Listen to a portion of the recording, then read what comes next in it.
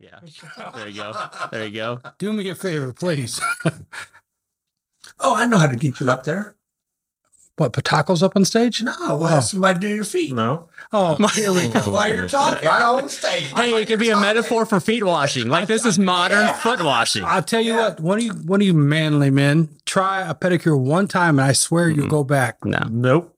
that's okay. Yep. If you talk on a stage, you'll probably go back. All I got to say is you out of your mind. You out your mind. That's kind of what I'm thinking about you guys right now. So. All right, how much that stuff cost? Too much. It probably costs too much. How much it cost, Mike? We need a pause. We need a pause. If you get the hot paraffin wax, 30. It depends on which. $39.95. Depends on what package you go with. exactly, man. There's all these packages you can have. Just give them a simple answer. I love the paraffin I'm done. wax. I'd say 35 and up. Yeah. For both? No, a piece. Of course. For both. They consider it a package deal. It's a pair. Well, why is that cheaper than getting fake nails? I can't answer There's a lot more work that goes into that. So I do the editing, and this is all going in. I'm all right I'm with it. just warning you. I'm completely secure in my manhood. To be clear, Ron is looking into getting some nails. Yeah. For somebody, not me.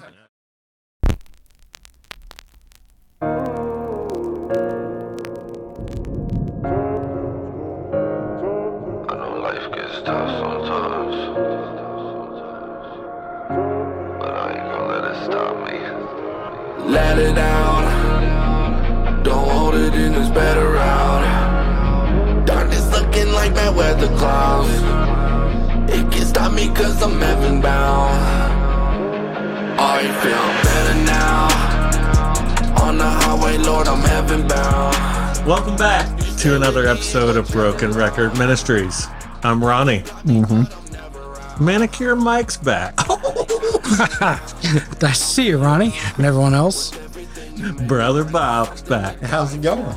Silent, not so silent, Ron is back. Yep, I'm here. Mike, How you doing? the professor, Carl, is here. Hello. I've got, Again, another week overwhelmed. Don't even know what to say. So, how come my name changes and nobody else's? I mean, I put SpongeBob out there so many times, it's yet to stick. You're trying to force things. You're trying to I'm not force forcing, things. I'm just merely pointing out the fact that You just described forcing it. Yeah. You You just pointing out described the it. fact that my name changes from week to week, day to day, hour to hour, but yet Schmike is really stuck. Do you want us to go back to Alpha? Is this where you want to be when Jesus comes back? Oh, here we go. Do your thing, Ronnie. Mike, Yeah. would you read our Bible verse? Absolutely. Going from 1 Corinthians 12, verse 12, and from the ESV version. For just as the body is one and has many members, and all the members of the body though many are one body, so it is with Christ. So our topic, All I can think of is that body pedicured. That's all I can think the whole time. Did it have a good pedicure? Stand right there. You know, we talk about community and sharing with our brothers. No, hang on. No, this is important. You don't run this show. This is important. I share the kind act of my daughter giving me a pedicure. All of a sudden, my man card has been pulled. Mm-hmm. I'm going to be No, it didn't get pulled. It just got a blemish on it. Okay, whatever. It's still my man card. And anybody listening, if you like manicures and pedicures and you're a guy, don't let anybody persuade you any other way. Hold on. Get it done. I want to point out the issue is what you just said. You liked it. Yes. That's what took the man card away, buddy. I really enjoyed it. so our topic this week You look is so better together, even though all of us are questioning that at the moment. Yeah. Especially Mike. Prior to hitting record Yeah. and more. Yeah. You know, I was listening to some past episodes and I realized I am the butt of more jokes than you can shake a stick at. Because you react so perfectly. That's because your eyeballs are there. And that's where your eyeballs are. I remember that episode too. Oh. All right. So better together. There's been plenty of times when I've been off on my own little island and people have came, called, text, physically showed up, whatever, to drag me off my island. Physically and narratively. And it was actually better than being on my island when I thought I was okay. Anybody else have stuff like that? Oh yeah, all the time. Every day.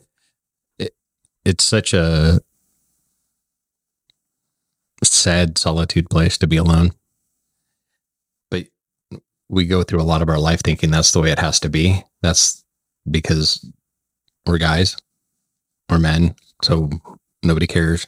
Nobody can handle what we do, what we have, or, and we don't want to be judged. We don't want to have something held against us. There's so many things that it's just better, we think, to keep it in and deal with it ourselves. That's right. 41 years of it. Yep. And some longer, some less. And it's a generational thing. I mean, think back to your grandpa. He didn't tell nobody nothing. Nope. It's tough as steel, man. Yeah. I mean, no matter what he did for a living, no matter what it was, they handled their own business. They handled their own stuff. It was just the way that it was. Yeah. I can tell you, my dad, before he passed away, was probably, I'm sure he probably had cancer, but he just didn't let nobody, he didn't tell anybody. He never would. You couldn't even tell that man was sick. I mean, he would do his everyday life, whether he was sick, whatever. I mean, he'd almost have to be dead and in the hospital before he could, and then to get him to go to the hospital, that was another chore. So that's where I got ingrained. I mean, that's where it all come from him. Toughest man he's probably the toughest man I ever knew. I mean, for real. About 2 weeks before he passed, he had a episode going to Columbia. Of course, he was a taxi cab driver. He owned a taxi cab here in Moberly. And he almost had a head-on collision. And he walked in my shop. First time I've ever seen that man scared like that. He walks in my shop as white as a sheet. And actually, this was about 2 days before he passed, now that I think about it. He walks in my shop, and he comes in, and I could tell there was something wrong with him. I'm like, man, I've never seen my dad look like that. And first thing he done was he come in and he sat down. Something he never done. And, of course, I called him Pops. I'm like, hey, Pops. I'm like, what's wrong? He wouldn't say nothing for a minute. He just sat there. And then he finally told me what was up. I mean, I'm like, man. He's like, I think I'm done going out of town. I think I'm not going to go out of town anymore. I mean, it literally just, I mean, it had to be close. That's how bad it had to be. Because this man drove over the road for 30 plus years or better. And then he was sitting at the kitchen table. He actually went to the doctor prior to that, which when he come back from the doctor, he'd be like, oh yeah, everything checked out good, everything, there's no way. There's no way that everything checked out good. I mean, the man smoked his whole life. He had COPD. I mean, I'm not right sure he didn't have lung cancer. But he wouldn't tell nobody because he didn't want to burden nobody. Just the kind of guy he was. And you couldn't tell it. I mean, because like I said, this man never showed a sickness, never done that. He was that strong of a guy. And the thing is my nephew, the last time he went to prison, he looked my nephew directly in the eye before he left to go. And he goes, you'll never see me again. And the day my nephew got out of prison was the day my dad passed away. That very morning, almost the exact same time as my nephew walked out of the prison door, my dad passed away at his kitchen table. So you're not telling me that he didn't know that there was something wrong with him. But I mean, but that's who my dad was. I mean, he confided in me some, but he only let me know enough to, just to suffice me, And of course, like I said, he told me what was going on, and I went over the night before he passed. Of course, I always tried to go over and sit on the porch with him, and we'd sit on the front porch and we'd just sit there and talk, whatever. And the night before he passed, I walked over and I talked to him for a little while, and he seemed to be better, but you could tell there was still something wrong. I'm like, Pops, are you okay? Are you sure you're okay? He's like, yeah, I'll be all right, Bob. I'm fine. He's like, I'll be good. I'm like, do you think you need to go to the doctor and have yourself checked again? He's like, no, I'm good. I think he knew, because he told my daughter, he goes, when I go, I'm going to blink of an eye. By God, he did. When the blink of an eye, he was sitting there at the kitchen table eating breakfast, talking to my mom and my sister. Got to eat breakfast. And I guarantee he probably popped up one of them old Camels and put it in his mouth and smoked it. That's just who he was. And my mom calls me up about probably about 5:45. And she was just frantic. And I lived right next door at that time. And she goes, hey, Bob, you need to get over here. There's something wrong with your dad. I walked through the door. He was still sitting at the kitchen table. I knew he was gone when I walked through the door. I could just tell. So I took him out of the chair, laid him on the floor, and I lost my best friend that day. So, but he was just the type of man that would not tell you if he was sick. Yeah, actually, I was having a discussion about our topic, so I'm going to pull the curtain back a little bit. So what got me thinking about Better Together, Mike, you'll like this one, is I was listening to sermons while I was working, and they were talking about it. Well, then when that podcast went off, a wrestling podcast came on, and the Iron Sheik passed away a couple weeks ago as of this recording, and they were telling stories about him.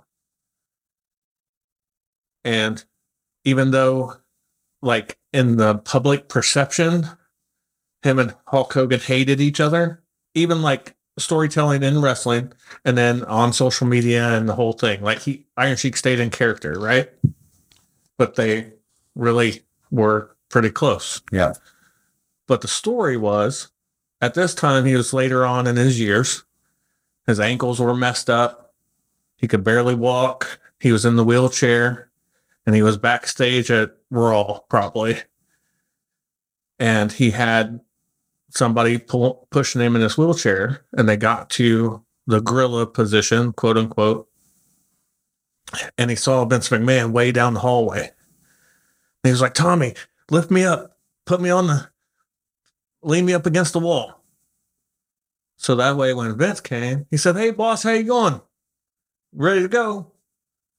And then Vince was like, oh, you're crazy. Enjoy the night, whatever. And Vince walked on.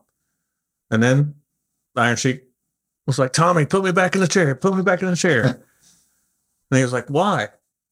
Well, you can't even stand up on your own. Like, why would you say that? He said, you never know. You never know when there's one more run. Yep. And he was like, yeah, but you can't walk out to the ring. And he was like, nope. But if I get a chance to go out there, they won't know that I can't, because I'll get out there somehow. Yeah. And that's the thing, right? Like, you never know. And that's the inside of us, is like, he didn't want Vince to know, his former boss at that time, over years of how bad a shape he was in. Because there could have been that one shot. Yeah. Now, for me, like, personally, I just never let anybody get that close. It was always an arm's length away. Commitment issue, maybe. Like, I don't know. Right? Like, definitely. It was just that. It was that I can't let them in close enough to let me down. Right. So I'm going to let them down first. Yeah. You're not going to let anybody close enough to hurt you. You're going to hurt them first. You're going to turn them away. You're going to do whatever it takes to protect yourself. You're going to take the first strike. Yeah. Yep. Ronnie, I get that. For years after my stroke, I had these dreams of going back to work doing what I used to do. And all the people I had around me that knew me and knew what I was capable of doing in my position, I stayed in contact with, because in the back of my mind, I thought I could still do the job. Stand me up. I can do this. But I guess I really probably always knew that I couldn't, but I never wanted to give it up. Not once, because I didn't like living the way I was living. So that story really resonates with me, because one more shot, I could do my job easy, sitting behind a desk. I know I could. I couldn't get out there and do the things I used to do. And most of what I did was in my head anyway, working things out. But I'm not the type of guy who likes to sit behind a desk all the time. That's probably would have been my downfall. I got out there and fall and got run over by a fork truck, or trying to get coffee and somebody spear me or something, I don't know. But Yes. that story, I totally get it. Yeah. That mindset, that's where I was for a long, long time. And I still find myself there, Yeah, I think we all still isolate sometimes, because we've talked about it on here about not wanting to be the burden, not wanting to be that guy. Yes. Even though we all say you have to reach out. If we don't know, we don't know. To then you got to. You have to let somebody know at some point. And if you're in my mentality of where it's better together, it is. Let's just say that. Just like our verse says, right? Like, we're better together, and we're even better together with him. Yeah. The human side of me, I let everybody in easier now, but I'm still waiting for that shoe to drop. Mm-hmm. I'm still waiting for that person to reject an idea, or reject me, or don't want to talk to me, don't want to hang out with me. Do you think it'd be better if somebody did that for you? What do you mean? Reject one of your ideas, or would you get that shoe to drop and be done with it? Or would you just wait for the next shoe to drop? I think if early on, if that shoe dropped, then I would tuck tail and run back to my island. And then it would be a bigger. Volunteering? Well, I didn't know if the man needs something. I'm here for him, just let him know I'm here for him. Right? Like, I'd hop back on that raft and go back to Alcatraz. And then it'd be a long while before I even thought about getting off the island again. Interesting note, trivia note. Who shut down Alcatraz? Clint Eastwood. No, Good answer. It's the only right answer. nobody knows. State of California. Nope. Bobby Kennedy. Why I'm saying this, I have no idea. I don't know either. Thanks to the support. There's your better together right there. Ronzo, you got something? I'm just asking. If you don't, I can. Well, till 2 years ago, I was by myself. Well, I thought I was by myself. Of course, looking back now, you realize you're not. But at the time, it was all me. I didn't let nobody in, because I tried letting people in and they just let me down. So I was like, you know what? I'm done with it. I'll just do it my way. That way I know it's right, or I feel it's right, and just go with it. I didn't, I probably shouldn't say this, but I didn't really have the father figure. I was searching for somebody to kind of take that role for years. I reached out to my father's twin brother, and I tried to get involved in his life and this and that, trying to get that connection. Didn't get it. Got with Uncle Lester, and I got involved in mechanics, tried to get it, but yet it still seemed like if I needed somebody, they were never available. So I was like, you know what? It's just me. Me against the world. And that's what I did. I took care of my family. If they needed something, my wife was, she was really, she always stressed out about money for the first a good 15 years of our marriage. If something was happening, excuse me, something was happening and we didn't have the money or she didn't know how we were going to get the money, I'd have to just say, calm down, I'll figure it out. And just have to go out and do it. You know, some kind of labor hustling, so to say. And it always worked out, but I was always alone. And I thought I had friends. I didn't have friends. I had acquaintances, people who were my friends when they needed something. Or, you know, because every time they called, it wasn't to say, hey, Ron, what's up? How you doing? It was, hey, can you help me do this? Or do you have this that I can borrow? Or, you know, it was always, I was the go-to guy. Mhm. And I still am to a point, but it's different now, you know. But, so, yeah, like I said, after like 2 years ago, after giving my life to Christ and then finding you guys, it's totally different. You know, I just went to my class reunion Friday. Ain't seen none of them people in 30 years, except for one. And he didn't even show up because he didn't want to go. But I'm sitting there looking at all of them like, I don't know any of these people. Mhm. We went to class K through 12. I don't have a clue. They weren't my friends. I mean, they just talked to me because I was in the class. The guys just talked to me because I was on the basketball team. So, you know, being alone, I felt like I was alone pretty much my life. That's so, like for me, and you, Ron, and you, Bob, knew me way back when. But it's like I had the persona of being the bad guy, right? So even if I wanted to change to be the villain, it was easier to play that role, so to speak, right? Like, just, yeah, they're not going to believe me anyway. So I'll be as bad as they want. Roll with it. Yeah. Yeah.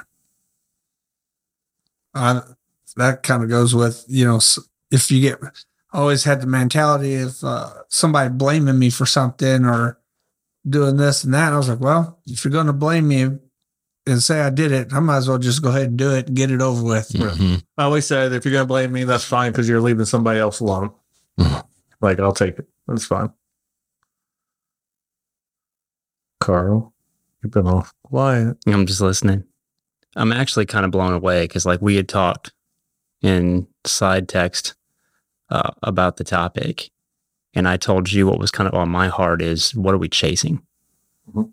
And honestly, that's the running theme I'm hearing is what is it that we're chasing? Like that story you told that kind of brought you to this topic to begin with about the Iron Sheik.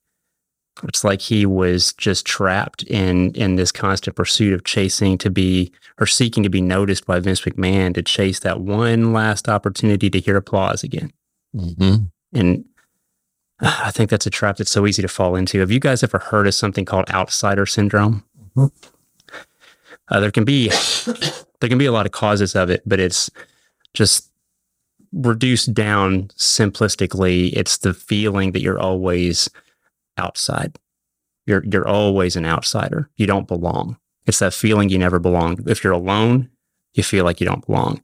If you're in a group, you feel like you don't belong. If you're among friends, you feel like you don't belong. In church and in ministry, you feel like you don't belong.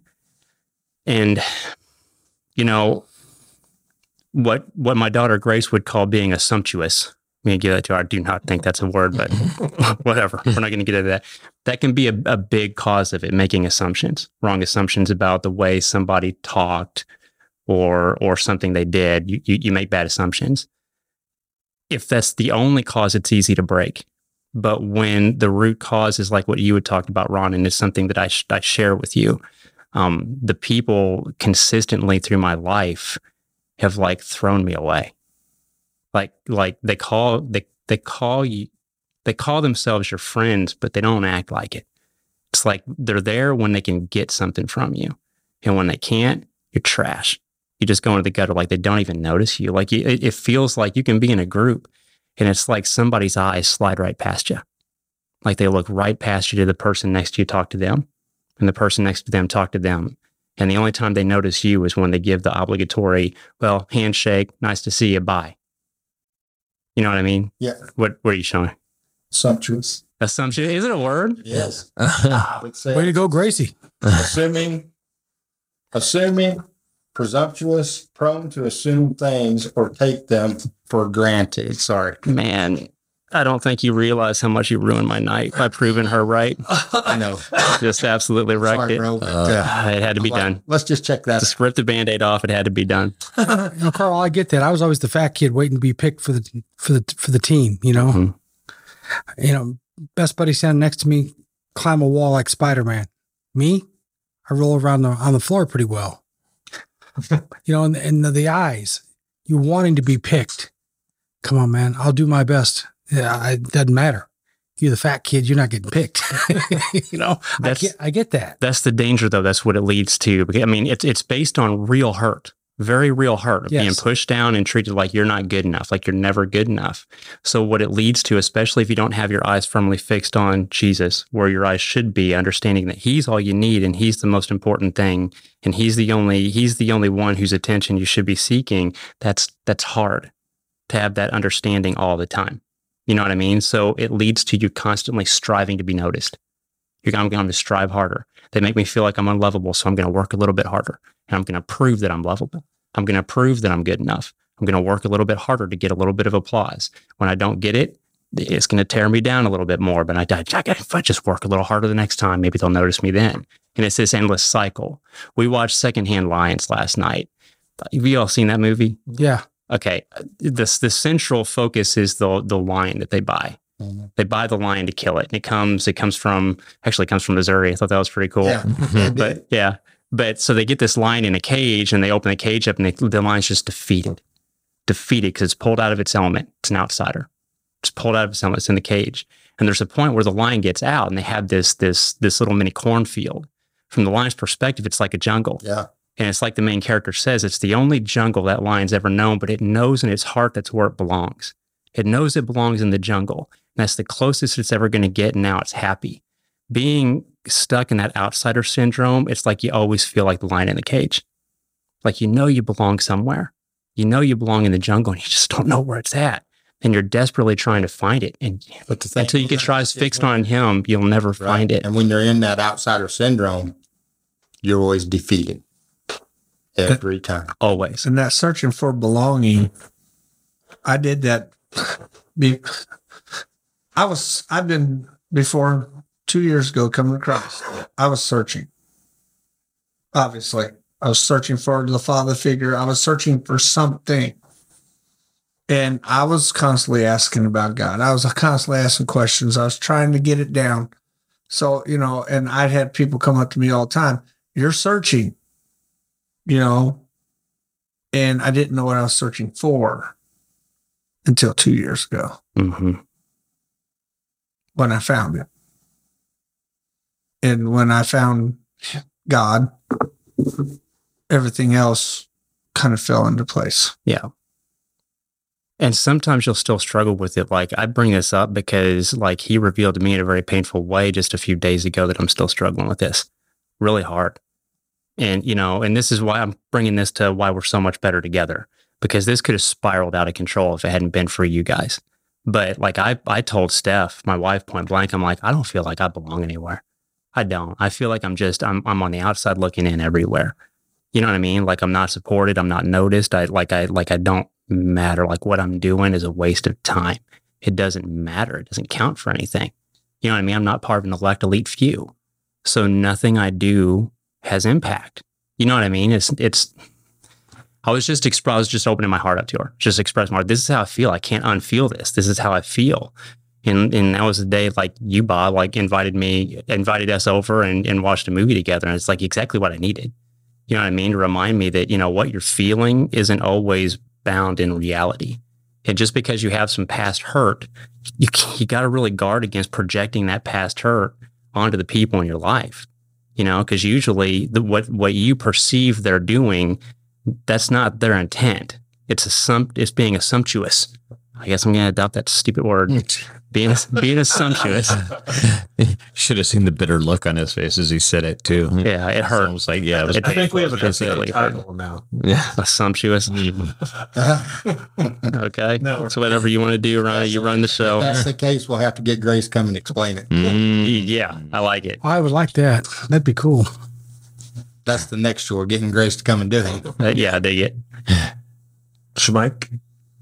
No, I think that, what Carl speaks is a lot of truth. And I know that when growing up, I always wanted to be accepted, and through different parts of my life, it's kind of funny to me because I wasn't really accepted because of where I lived. The color of my skin was different, and so it was like I was an outcast because of that. You know what I mean? It was really weird. And so going through that and everything, you just want to belong in anything that you're doing. And I can tell you the better together for me is I know this is what I was searching for, because I was searching for this when I joined the Marine Corps. I was searching for this when I almost joined a Christian motorcycle club.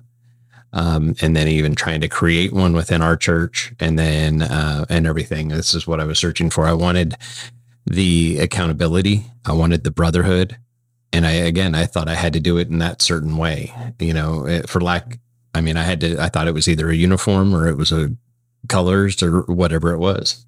And, so because I knew I wasn't supposed to be alone because I had failed at it, like hardcore.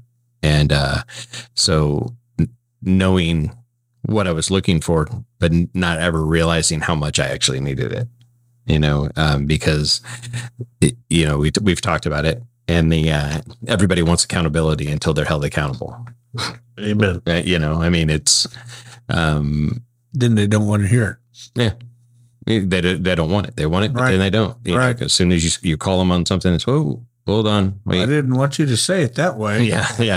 Like Right. you wasn't supposed to bring that up. Yeah. Yeah. Wait, this isn't what I Where's just, the sugar? I wanted, hold me accountable light, please. Yeah. Keep in mind, Ron over here is the guy that was mocking Ronnie for having a bad day. As he said it. you could put a little sugar on it, maybe. That was all in love. Yeah, it was. There's the sugar. We're talking about the other people. Yeah. There you go. No, okay, I got it. Oh, the other Yeah. I still love them. A little bit of sugar. But,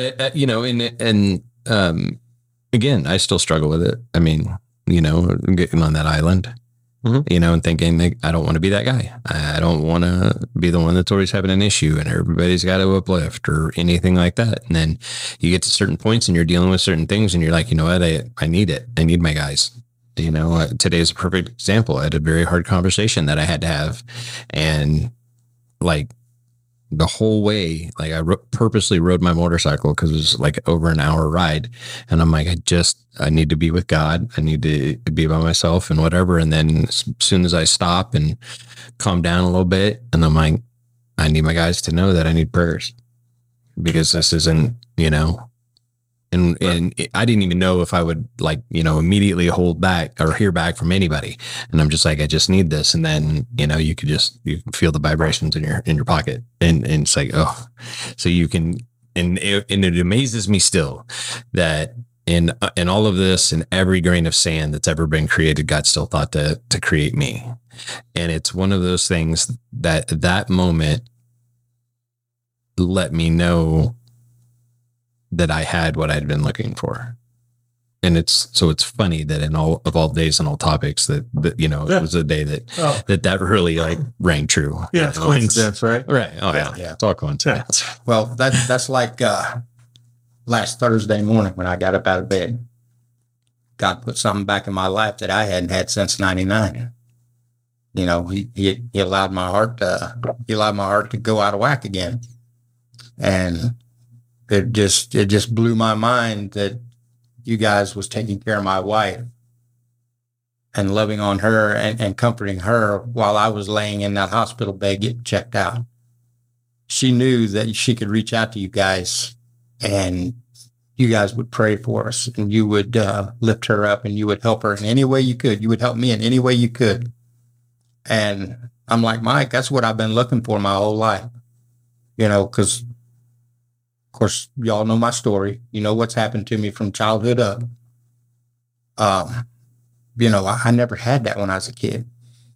My dad was the only one that I had to look up to hang with. And I knew that he loved me and I knew that he wanted the best for me. And I know you guys are that same way. I have found that type of love that my dad gave me to you guys. Well, thanks, Bob. Because now that brings, Tears to your eyes? well, it reminds me of my son. When my son passed away, I reached out and everybody came. Had that happened before I had you guys, I'd have had nobody. I mean, I'd have had to probably tough it up and be there for my wife, but I wouldn't have been able to break down myself that day. I would have had to stay strong for Karen. And I, like I said, I threw it out there, and not only did you answer, you came. If I'd have asked anybody from my childhood that same thing, don't get me wrong, some of them might have come, but it would not have been for the reasons that you all did, if that makes sense. Mhm. You know what I mean? They're coming for the situation, which was a bad situation, but you all were coming for the situation and also to help me and Karen. So it would have been a totally different story. And had I not had that, who knows what I'd have done? Because I'm pretty sure I was out of it. So who knows what I've done, where I went, what could have happened. And so, As we start to wind it down and close it out, we've talked about the before, right? But let's talk about us in the better part, right? Like Bob and Ron alluded to it right there, you know, like there on certain times, but now that we are better together, better together. We were going to let it go. Together. Or they, That was a little hiccup, yeah. right? we could have a lot better days. I think so. I think we should schedule a group pedicure. Who's up? Mike? Yep, I'm in. Ronnie? Hey, guys, We're better I together. want to go to the drag strip that day. No, no. That took a hard We'll throw left-hand some axes, turn. yeah. That just took a hard left-hand turn. Let's end on the positive part of it, right? Like we know that he makes us better together. Which is Jesus, just for the listeners. Capital H and he, yes. I'm kind of doubting that now. No, just kidding. But there are moments, and that's like we can go years, but we'll remember moments. Sometimes they're bad moments. Sometimes they're good moments. That's what life is made of, moments. Right. When you think back in your memories, you don't remember every detail about your vacation, but you remember that detail that touched your heart. One of your kids hugging you, saying, "This is the best thing we've ever done. Thank you." That's the moment. Mm-hmm. And that moment comes a lot when you love Jesus. Because You you're know- watching you know- for it. Because you're looking for it, and you want to, like Carl pointed out, that's what you want. You want to feel that love back from Jesus, and you want to give him the love. And the group here of guys, you know, I was twiddling away, more or less dying at home. I truly was just dying at home, waiting for my time to come. So I punch out and go, just go. But Ron kept throwing bricks after brick after brick after brick after brick. Now I had already accepted Jesus much earlier in my life, but I wasn't a follower. But Ron, I just want you to have what I have. I want you to have what I have. And I always thought, what the heck is he talking about? What does he have? You know? And then the opportunity came for me the first time to come to the podcast. I'm like, I got nothing to say. I don't know these guys. But my whole life changed right there because I was better. Oh, what was it? You were together. Thank you. The Begethering. The Begethering. And my faith began to grow again because of being in the group. So you were just being assumptions. As Carl would say, yes. Or Gracie. I would not say it, but yeah, okay. But yeah, I think being together, it's like the other day I put out the text, you couldn't make it. Mike was going out with his family. Ron had to work, but Bob showed up and Carl and we sat around and had a tea. I think people don't take time to check in on each other the way they should. I mean, we do a great job of it in this group, as you know, most of the time. Sometimes, yeah. But community is where it's at, man. And the Bible's quite clear on that. Mm-hmm. All you gotta do is read Acts. Well, I think that you mentioned moments, and moments are very important, but I think that you have to be careful because the moment should be an outpouring of your relationship with people, a genuine, heartfelt, love-based relationship as opposed to chasing moments. I think it's so easy to get caught in the trap of chasing moments. I agree. And it's not based on a genuine begetherness. You know what I mean? Begetherness? Yeah, begetherness. Bob, look that one up, will you? See, I think I need to bring my hip boots. I'm going to make this a shirt. Be a I good think shirt. you're right. Because when you're chasing that moment, and let's just say you get that moment, it's not as fulfilling as when you're not chasing that moment and that moment happens. again. Oh, yeah. Right? Like Yeah. the story I shared before we hit the record button, or maybe it was before we started. How about that? But like those are the more rewarding personally ones when you don't think anybody's watching Mm-hmm. and you're still doing it. Does that work? No, but it's actually, hold on. Let me punch on it here. It's probably The kids, say it these Let me days. get my eyeballs on. Is that like cap? And You have to go. it's a colloquialism. I'm Go sure. to Urban Dictionary for it. It's probably a colloquialism. Oh, now it went away, didn't it? I'm just going to have to read it back there. I guess we need a millennial here. Yeah, we do. It says moral degradation and political feeble. The carcass is there will be eagles begatheredness in later centuries of the I don't know. It's a bunch of crap. Just that's all there is to it. It's a bunch of crap. Like a hogwash. Yeah. but it wasn't in the dictionary. No, it wasn't in the dictionary. Somebody just used it in a sentence. Oh, okay. It was but. It's on Wikipedia. I might make an Urban Dictionary entry. Together. Ultimate togetherness. Final thoughts about being better. Oh, here we go. This is the one I actually looked at. Is this your final thought? This is the final thought right here. Togetherness. Okay. It's actually James Inglis. Better is a dry morsel, and a quiet man shall lie down, but he shall not be gatherness therewith than an house full of sacrifices. He opens his, and then of course I can't get the rest of it. So Did that clarify anything for anybody? Okay. Not a little. Not even a little bit. No. I thought maybe I misunderstood you, Bob. I'm lost. so much hogwash, right? Yeah. Hey, we're trying. We're grasping for straws. What can I say? Not to wear a t-shirt coming to you soon from Carl. That's right. Forrest Gump did it, so why can't Carl? Final thought. Final thought. Manicure Mike. Okay. I'd like to start off by saying my man card is not blemished. No, it just has some fingernail polish on it. I've never had fingernail polish in my life. You guys are denying yourself a great luxury. Yes, I am. I'm denying myself with a great pleasure. You are. Now, my final thought, we are better together. But as Carl quickly pointed out, as long as Jesus is there with us and that's our focus that brings us together, it's an unbeatable team. Mhm.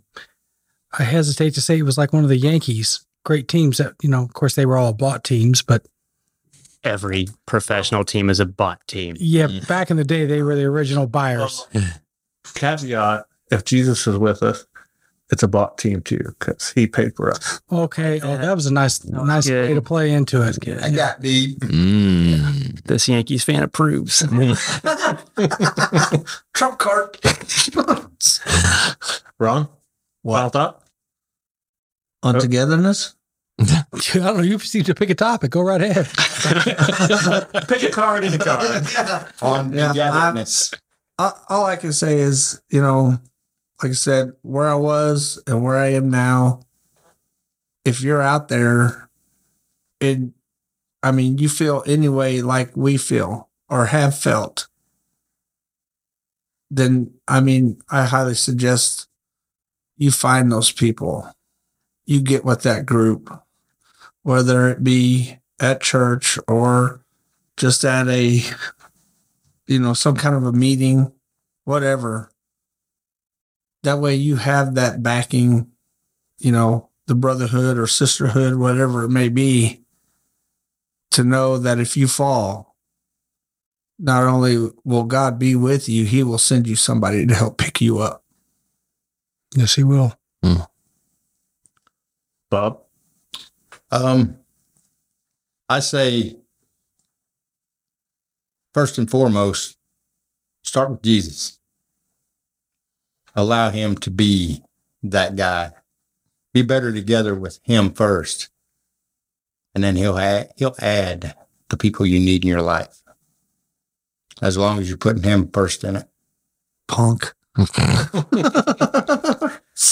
it. That's all I got. Thanks, Ron. I appreciate that. You just tore mine apart and ripped it up. I just rearranged it a little bit.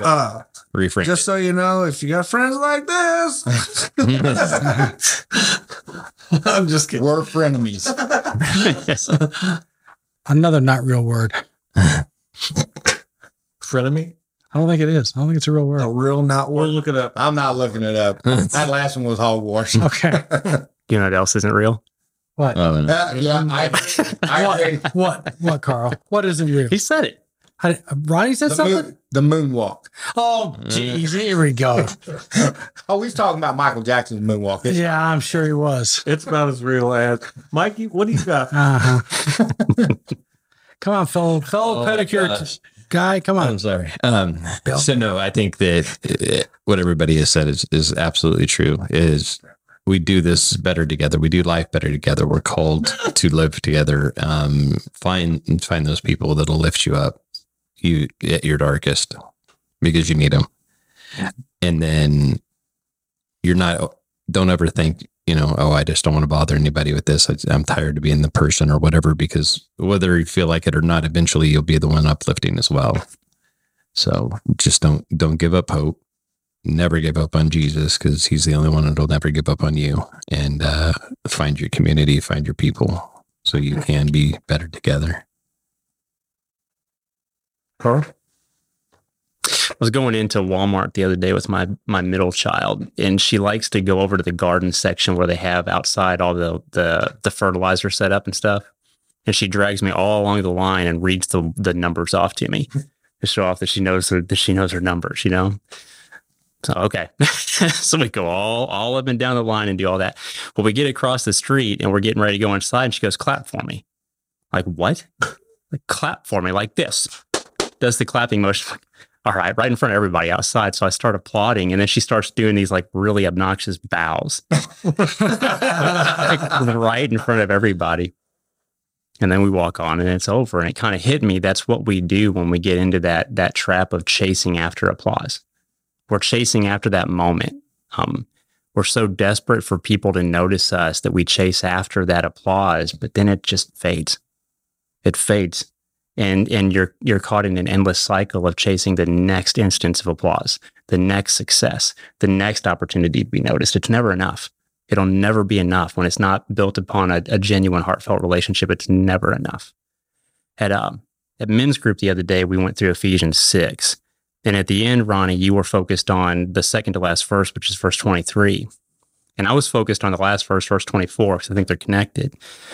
I think we usually just sort of gloss that over, though, because it's where Paul's addressing the letter. So we just sort of, if we read that at all, we just sort of get glassy-eyed and go through it so we can say we read the whole thing. Because it's not check the quote-unquote meat of the chapter. Everybody focuses on the armor. Mhm. And like you said, the verses before that, and I think how he addresses the letter after that really identify the point of what he's saying with the armor of God there. But in that last verse, he says, grace be with all those who love our Lord Jesus Christ with incorruptible love. Because that word incorruptible that jumped out at me, I just assumed in the English that it meant like moral corruptibility, that it wouldn't morally corrupt. It's not actually what that word means, though. It's aphtharsia, I think is what it is in Greek. Aphtharsia. And what it actually means is non-perishable or incapable of deteriorating.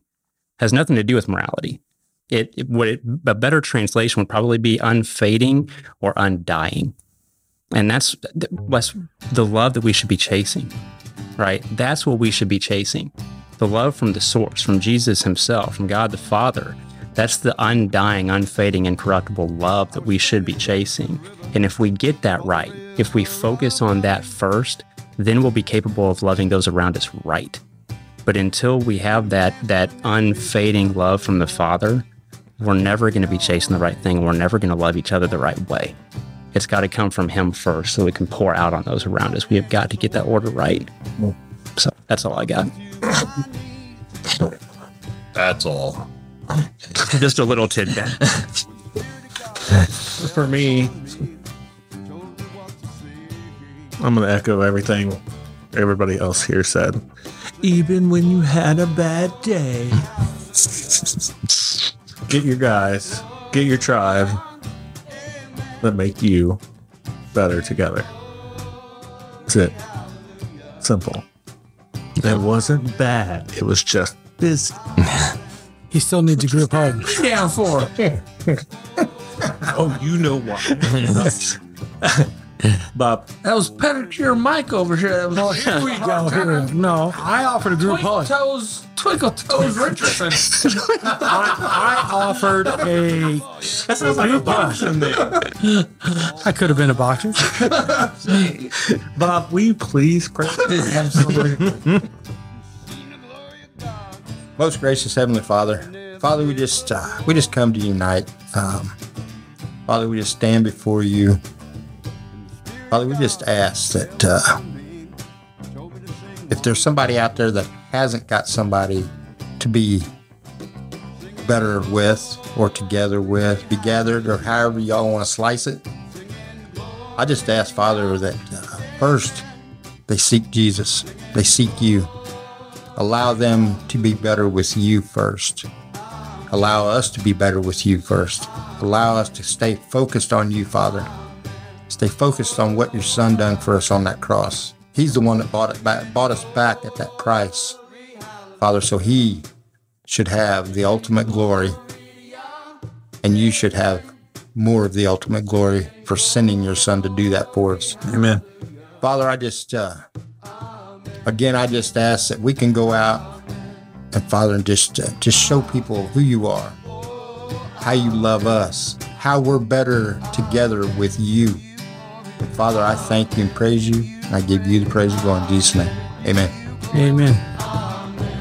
And until next time, we'll catch you on the flip side.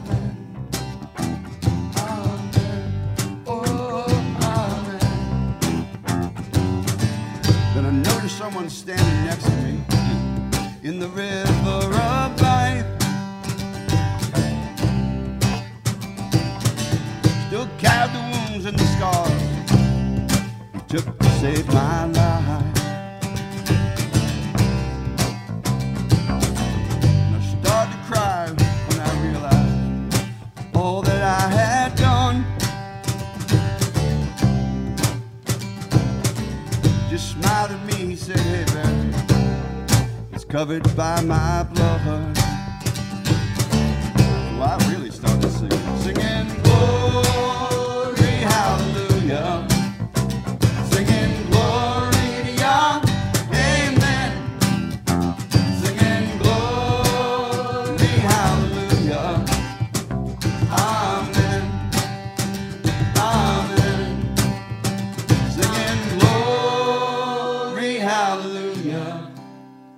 singing Gloria, amen, singing Gloria.